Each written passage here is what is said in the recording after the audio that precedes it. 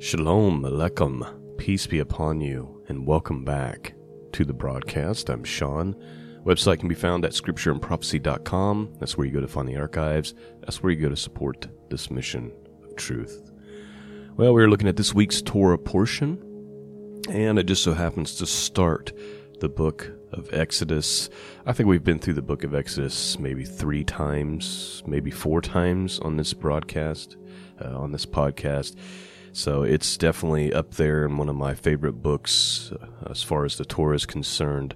It's really a toss-up between Genesis and Exodus, but Exodus is just really filled with a lot of understanding about where the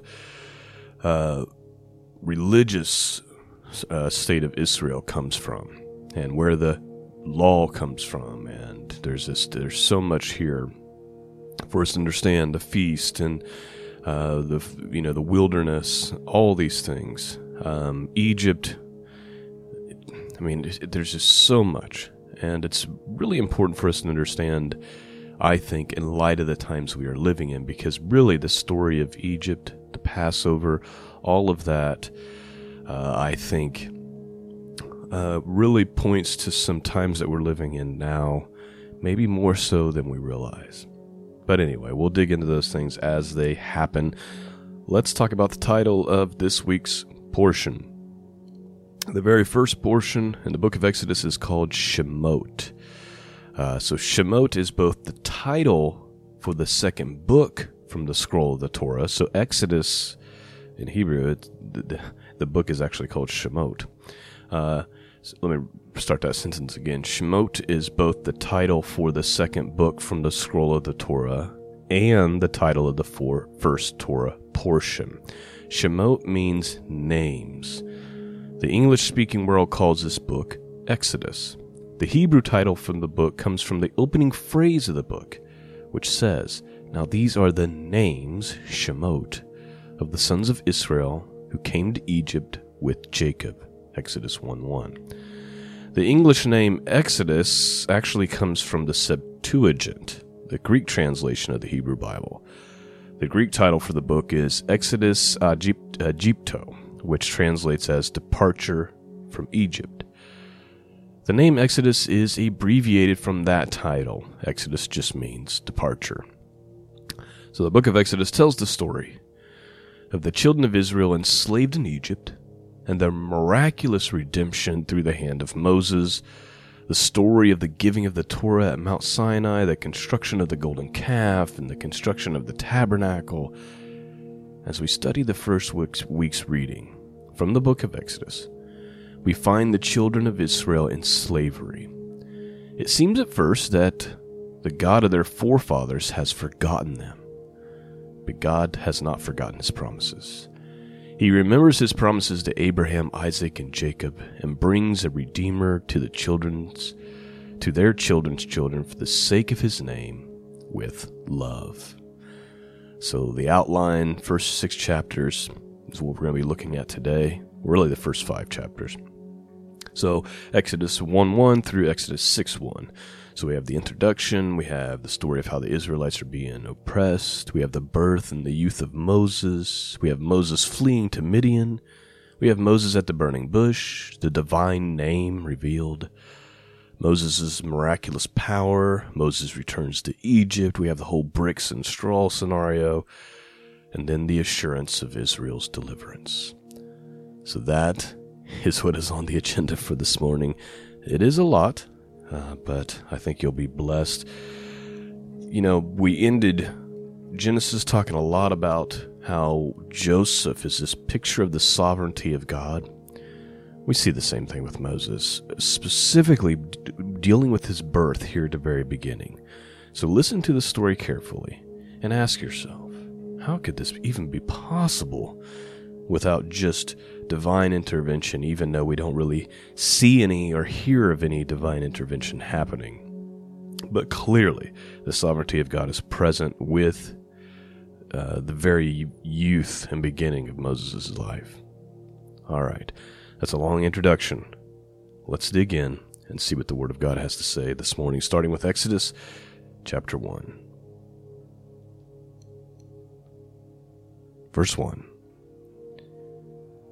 Now these are the names of the children of Israel, which came into Egypt. Every man in his household came with Jacob: Reuben, Simeon, Levi, and Judah, Issachar, Zebulun, Benjamin, Dan, Naphtali, Gad, and Asher.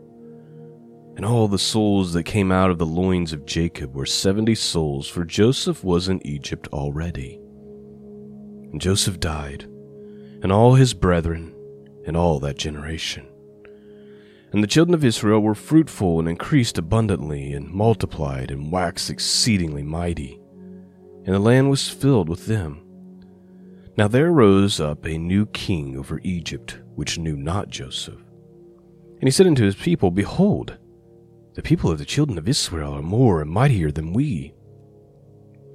Come on, let us deal wisely with them, lest they multiply, and it come to pass that when there falleth out any war, they join also with our enemies and fight against us, and so get them up out of the land. Therefore they did set over them taskmasters to afflict them with their burdens, and they built for Pharaoh treasure cities, Pithom and Rameses. But the more they afflicted them, the more they multiplied and grew, and they were grieved because of the children of Israel. Now please note, I know we're only 12 verses in, but something that I've been talking about and thinking about lately is historically, whenever God's people are persecuted and afflicted, it doesn't stamp out Christianity or stamp out God's people. What it typically does is cause a wildfire of revival. Interestingly enough, and it seems like the enemy, even though he's been up to these shenanigans for thousands of years, still can't grasp this truth. It says here that the more that Egypt afflicted the Hebrews, the more they multiplied and grew. Verse 12, but the more they afflicted them, the more they multiplied and grew, and they were grieved because of the children of Israel. Verse 13, and the Egyptians made the children of Israel to serve them with rigor, and they made their lives bitter with hard bondage, in mortar and in brick, and all manner of service in the field. All their service wherein they made them serve was with rigor. And the king of Egypt spake to the Hebrew midwives, of which the names of one was Sephara, and the name of the other Pua. And he said, when ye do the office of a midwife to the Hebrew women, and see them upon the stools, if it be a son, then you shall kill him, but if it be a daughter, then she shall live. But the midwives feared God, and did not, as the king of Egypt commanded them, but saved the men children alive. And the king of Egypt called for the midwives, and said unto them, why have you done these things, and have saved the men children alive? And the midwives said unto the Pharaoh, because the Hebrew women are not as the Egyptian women, for they are lively and are delivered, and midwives come in unto them. Therefore God dealt with the midwives, and the people multiplied and waxed very mighty. And it came to pass, because the midwives feared God, that he made them houses. And Pharaoh charged all his people, saying, every son that is born you shall cast into the river, and every daughter you shall save alive. Please note, that's the end of chapter 1. Notice that even though law is being passed,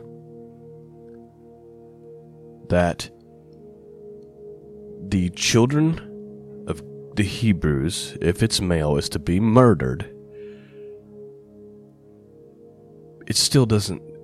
God still shows favor, and in spite of what in spite of what Pharaoh wants to do, in spite of what the law says, his people are still preserved, and they continue to thrive. Why? Because God had given the midwives a fear of him. The midwives are working directly with the Hebrew women, and they don't want to do this evil thing. They fear God, And so they don't do it. So then Pharaoh's even more angry. He says, all these male children need to be thrown into the river. Chapter 2. And there went a man of the house of Levi, and he took a wife, a daughter of Levi. And the woman conceived, and she bare a son, and when she saw him, that he was a goodly child, she hid him 3 months.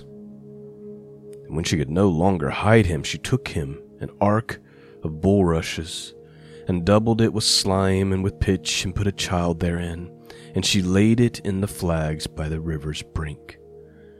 And his sister stood afar off to wit what would be done to him. And a daughter of Pharaoh came down to wash herself at the river, and her maidens walked along the river's side. And when she saw the ark among the flags, she sent her maid to fetch it. And when she had opened it, she saw the child, and behold, the babe wept. And she had compassion on him, and she said, This is one of the Hebrews' children. Then said his sister to Pharaoh's daughter, Shall I go and call thee a nurse of the Hebrew women, that she may nurse the child for thee? And the Pharaoh's daughter said to her, Go. And she went, and she called the child's mother.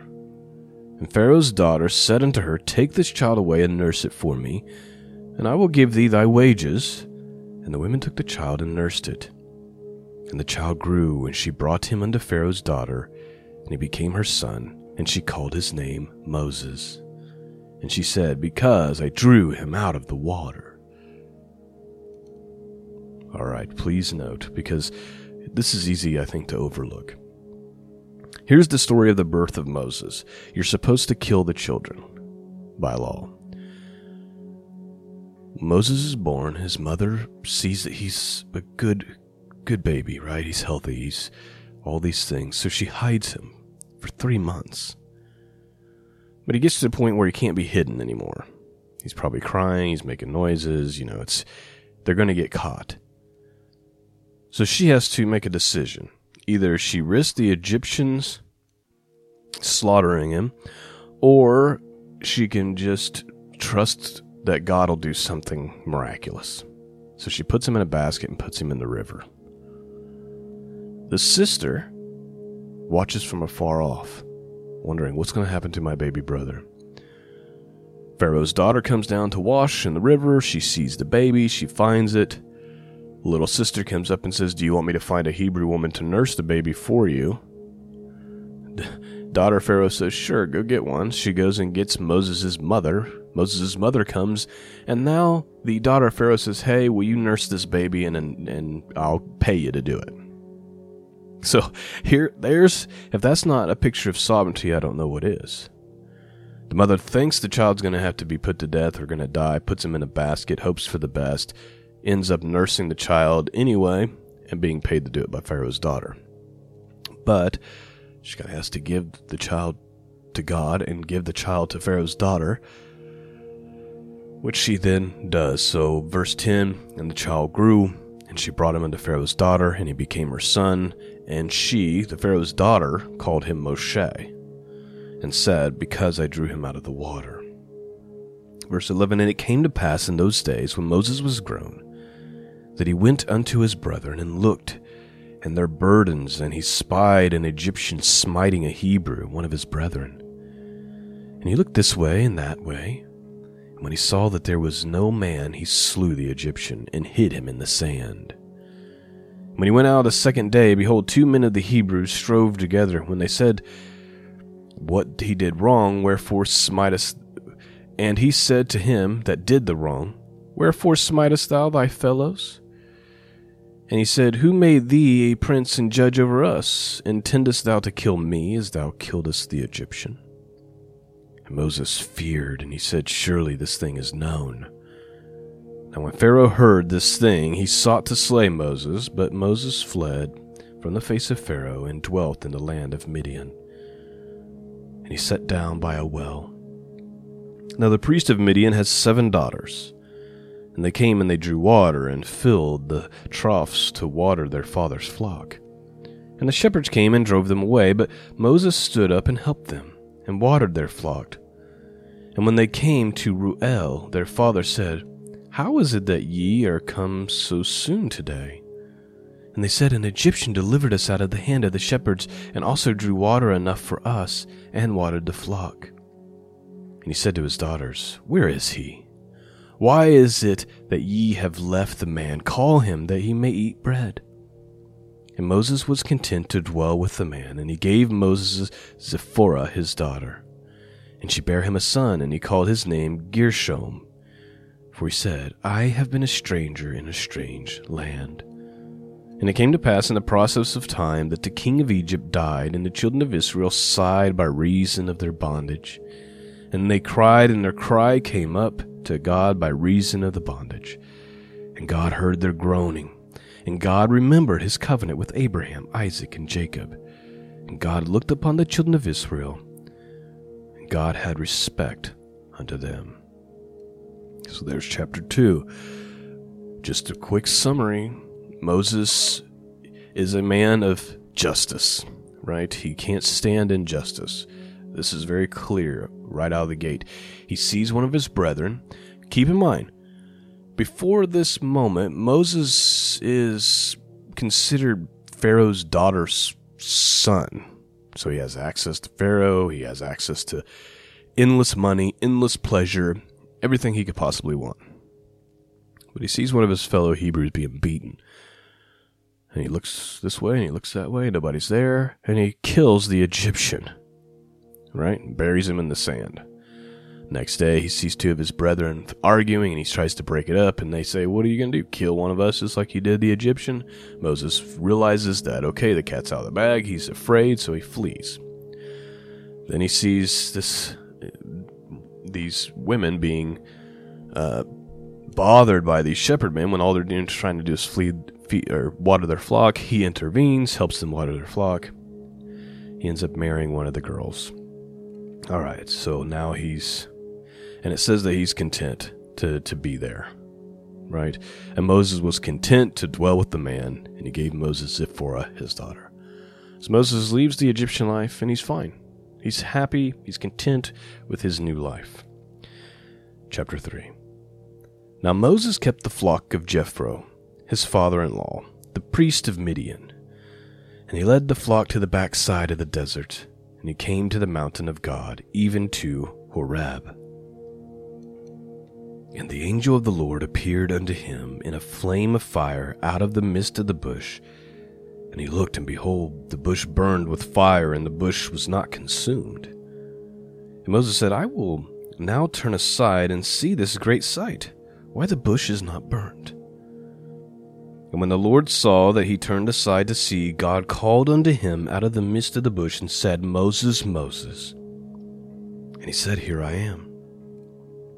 And he said, Draw not nigh hither. Put off thy shoes from thy feet, for the place wherein thou standest is holy ground. Moreover, he said, I am the God of thy father, the God of Abraham, the God of Isaac, and the God of Jacob. And Moses hid his face, for he was afraid to look upon God. And the Lord said, I have surely seen the affliction of my people which are in Egypt, and I have heard their cry by reason of their taskmasters, for I know their sorrows. And I am come down to deliver them out of the hand of the Egyptians, and to bring them out of that land, unto a good land and large, unto a land flowing with milk and honey, unto the place where the Canaanites and the Hittites and the Amorites and the Perizzites and the Hivites and the Jebusites. Now therefore, behold, the cry of the children of Israel is come unto me, and I have also seen the oppression wherewith the Egyptians oppress them. Come now thither, and I will send thee unto Pharaoh, that thou mayest bring forth my people, the children of Israel, out of Egypt. And Moses said unto God, Who am I, that I should go unto Pharaoh, and that I should bring forth of the children of Israel out of Egypt?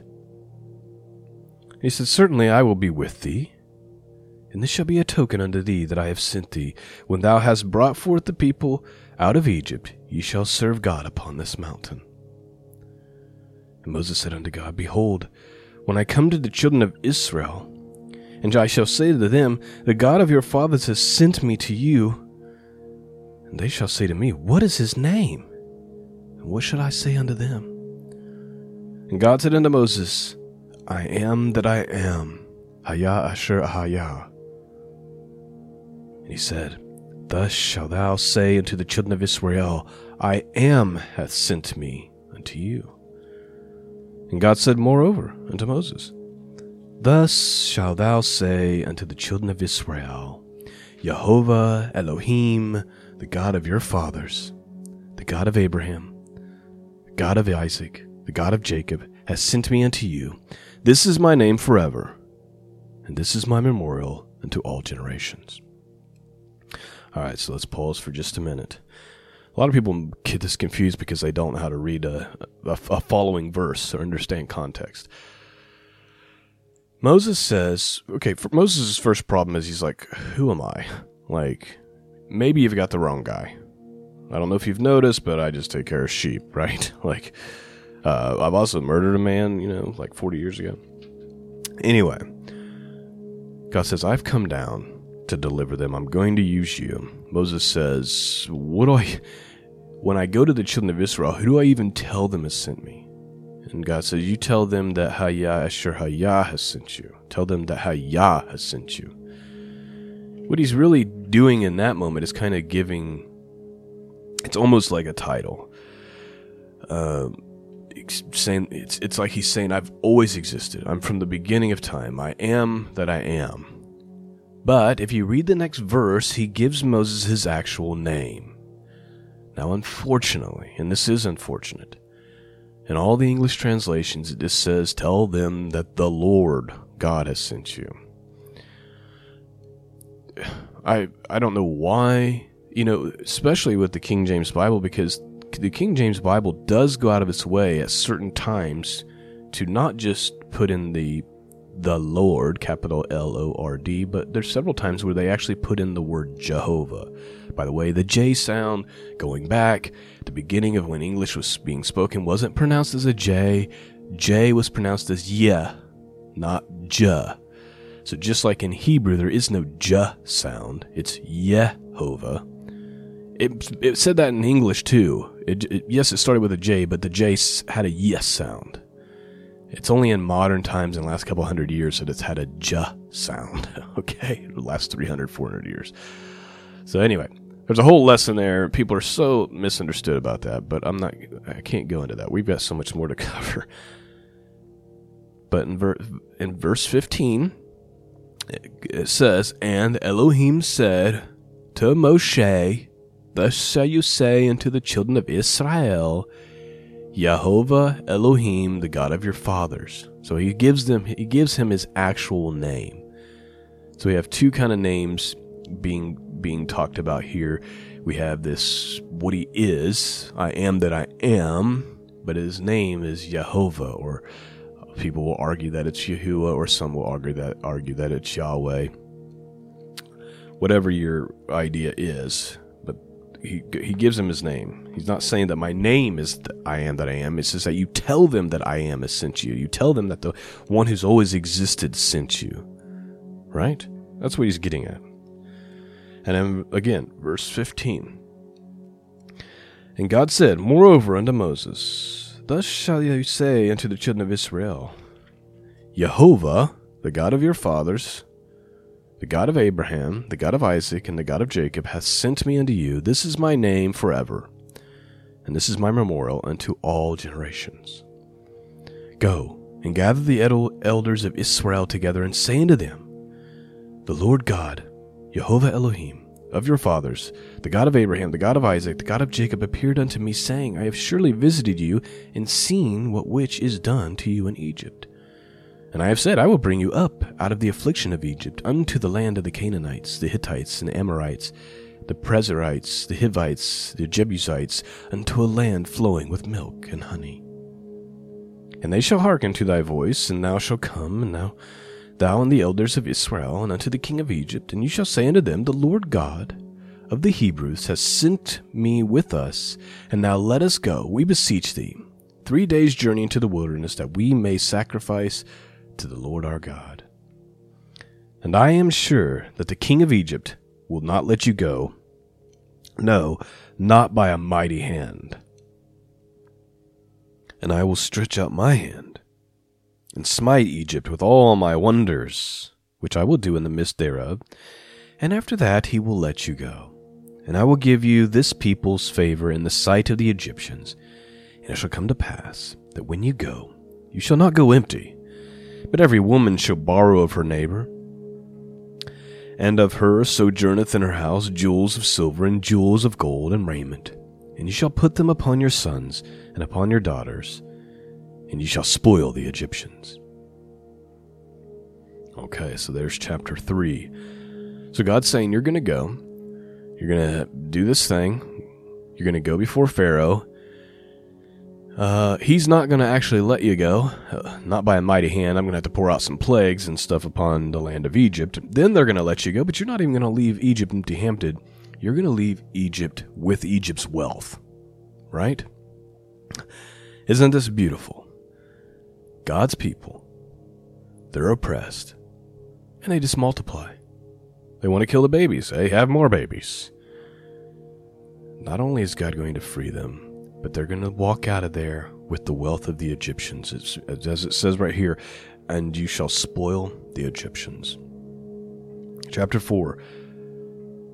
And Moses answered and said, But, behold, they will not believe me, nor hearken unto my voice. For they will say, The Lord hath not appeared unto thee. And the Lord said unto him, What is that in thy hand? And he said, A rod. He said, Cast it on the ground. And he cast it on the ground, and it became a serpent. And Moses fled from before it. And the Lord said unto Moses, Put forth thy hand, and take it by the tail. And he put forth his hand, and he caught it, and it became a rod in his hand. That they may believe that the Lord God of their fathers, the God of Abraham, the God of Isaac, and the God of Jacob hath appeared unto thee.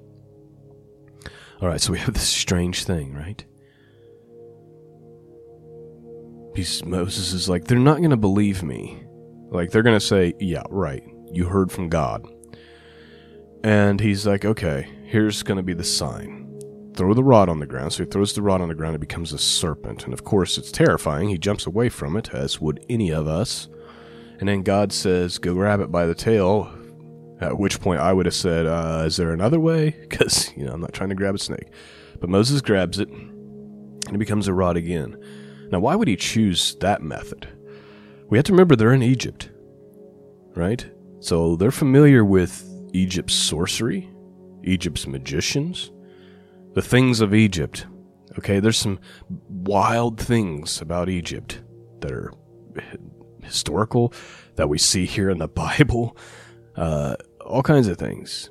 We live in a time when we forgot about history. We forgot about the creatures of old. We've forgotten about the giants. We've forgotten about Egypt. We just assume that these amazing structures were built by men, even though our modern day technology and machines could never build it. There's a lot of mystery here. There's a reason that God has the staff serpent thing, because he knows that that's going to speak to that generation. That's going to make sense to them in light of the world they're living in. Let's continue on. Verse 5. So he says, does the rod thing. Verse 5, that they may believe that the Lord God of their fathers, the God of Abraham, the God of Isaac, and the God of Jacob hath appeared unto thee. And the Lord said furthermore unto him, Put now thy hand into thy bosom. And he put his hand into his bosom, and when he took it out, behold, his hand was leprous as snow. And he said, Put thy hand into thy bosom again. And he put his hand into his bosom again, and he plucked it out of his bosom, and behold, it was turned again as his other flesh.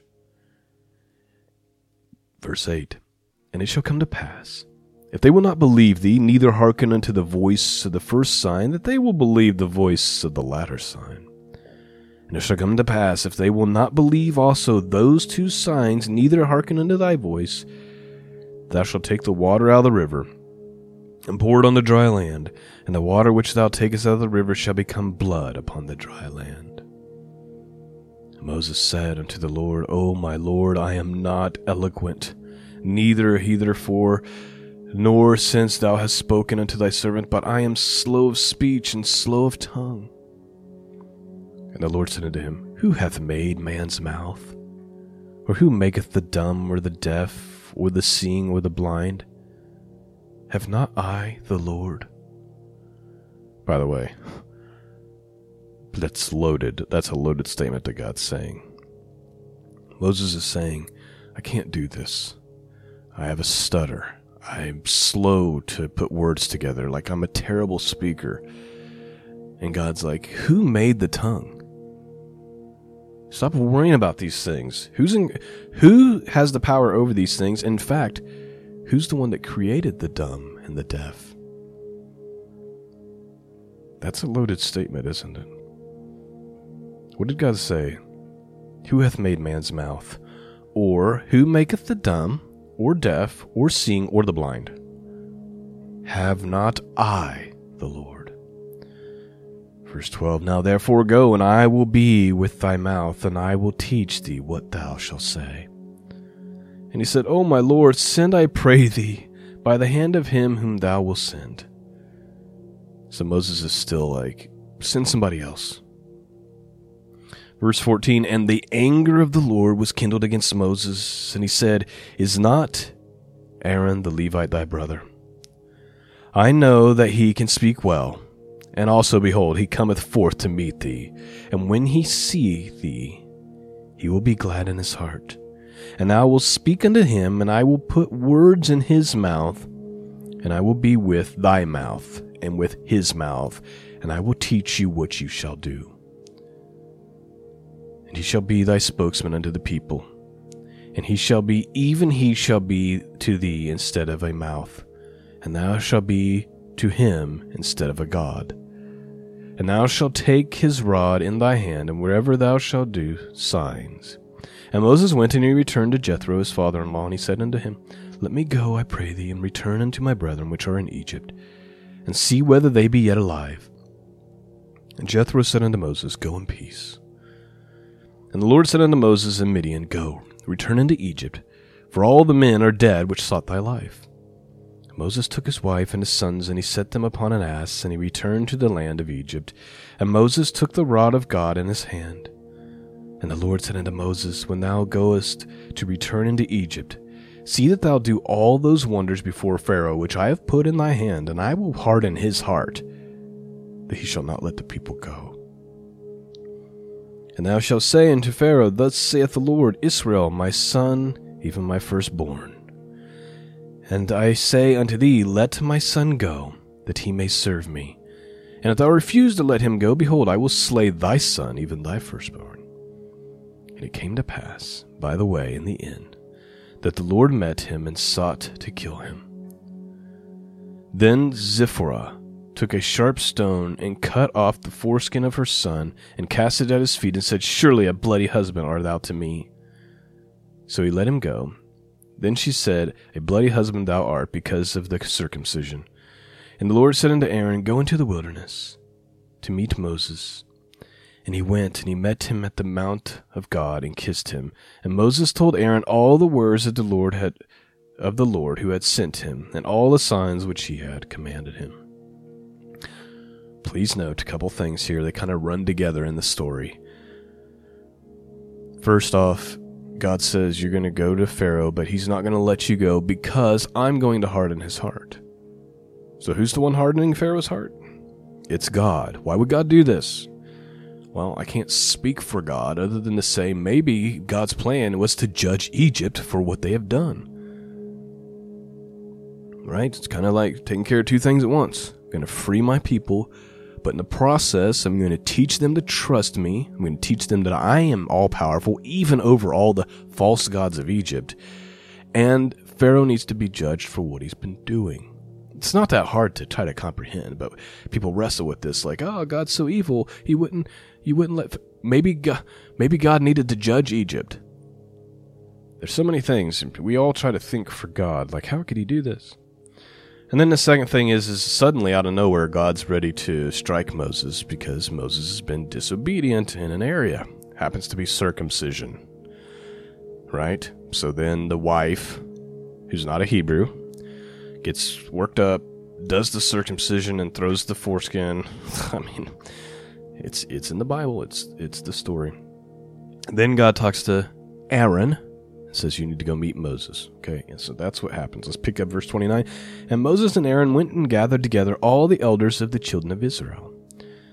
And Aaron spake all the words which the Lord had spoken unto Moses, and did the signs in the sight of the people. And the people believed.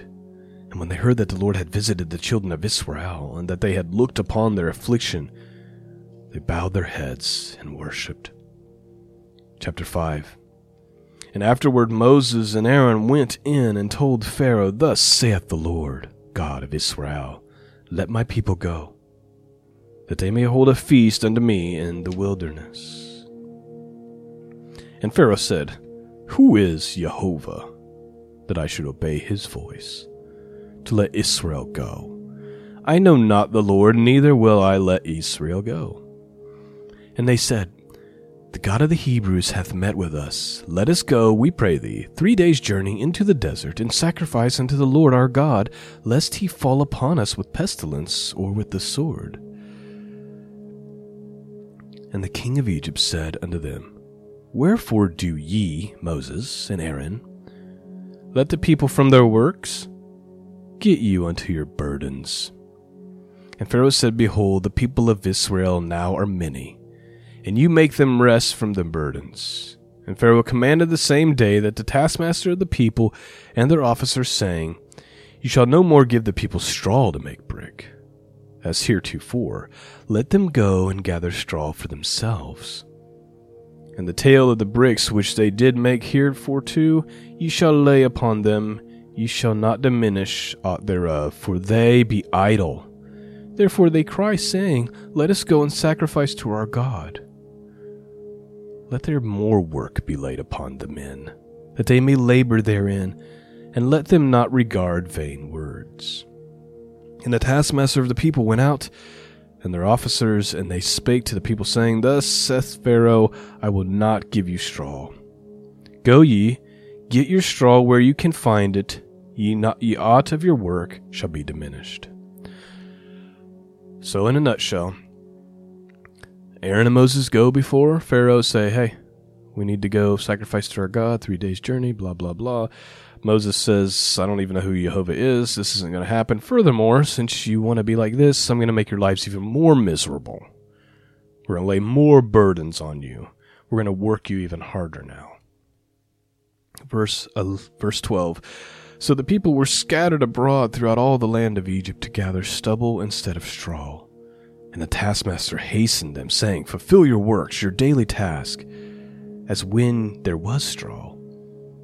And the officers of the children of Israel, which Pharaoh's taskmasters had set over them, were beaten and demanded, Wherefore have you not fulfilled your task in making brick both yesterday and today, as heretofore? Then the officers of the children of Israel came and cried unto Pharaoh, saying, Wherefore dealest thou thus with thy servants? There is no straw given unto thy servants, and they say unto us, Make brick. And behold, thy servants are beaten, but the fault is not thy own people. But he said, You are idle. You are idle, therefore. You say, Let us go and sacrifice to the Lord. Go therefore now and work. For there shall be no straw be given to you, yet shall you deliver the tale of bricks. And the officers of the children of Israel did see that they were in evil case, after it was said, You shall not minish aught from your bricks of your daily task. And they met Moses and Aaron, who stood in the way, and they came forth from Pharaoh. And they said unto them, The Lord took upon you, and judge, because you have made our Savior to be abhorred in the eyes of Pharaoh, and in the eyes of the servants, to put a sword in their hand to slay us. And Moses returned unto the Lord and said, Lord, wherefore hast thou so evil entreated this people? Why is it that thou hast sent me? For since I came to Pharaoh to speak in thy name, he hath done evil to this people. Neither hast thou delivered thy people at all. Then the Lord said unto Moses, Now shalt thou see what I will do to Pharaoh. For with a strong hand shall he let them go, and with a strong hand shall he drive them out of his land.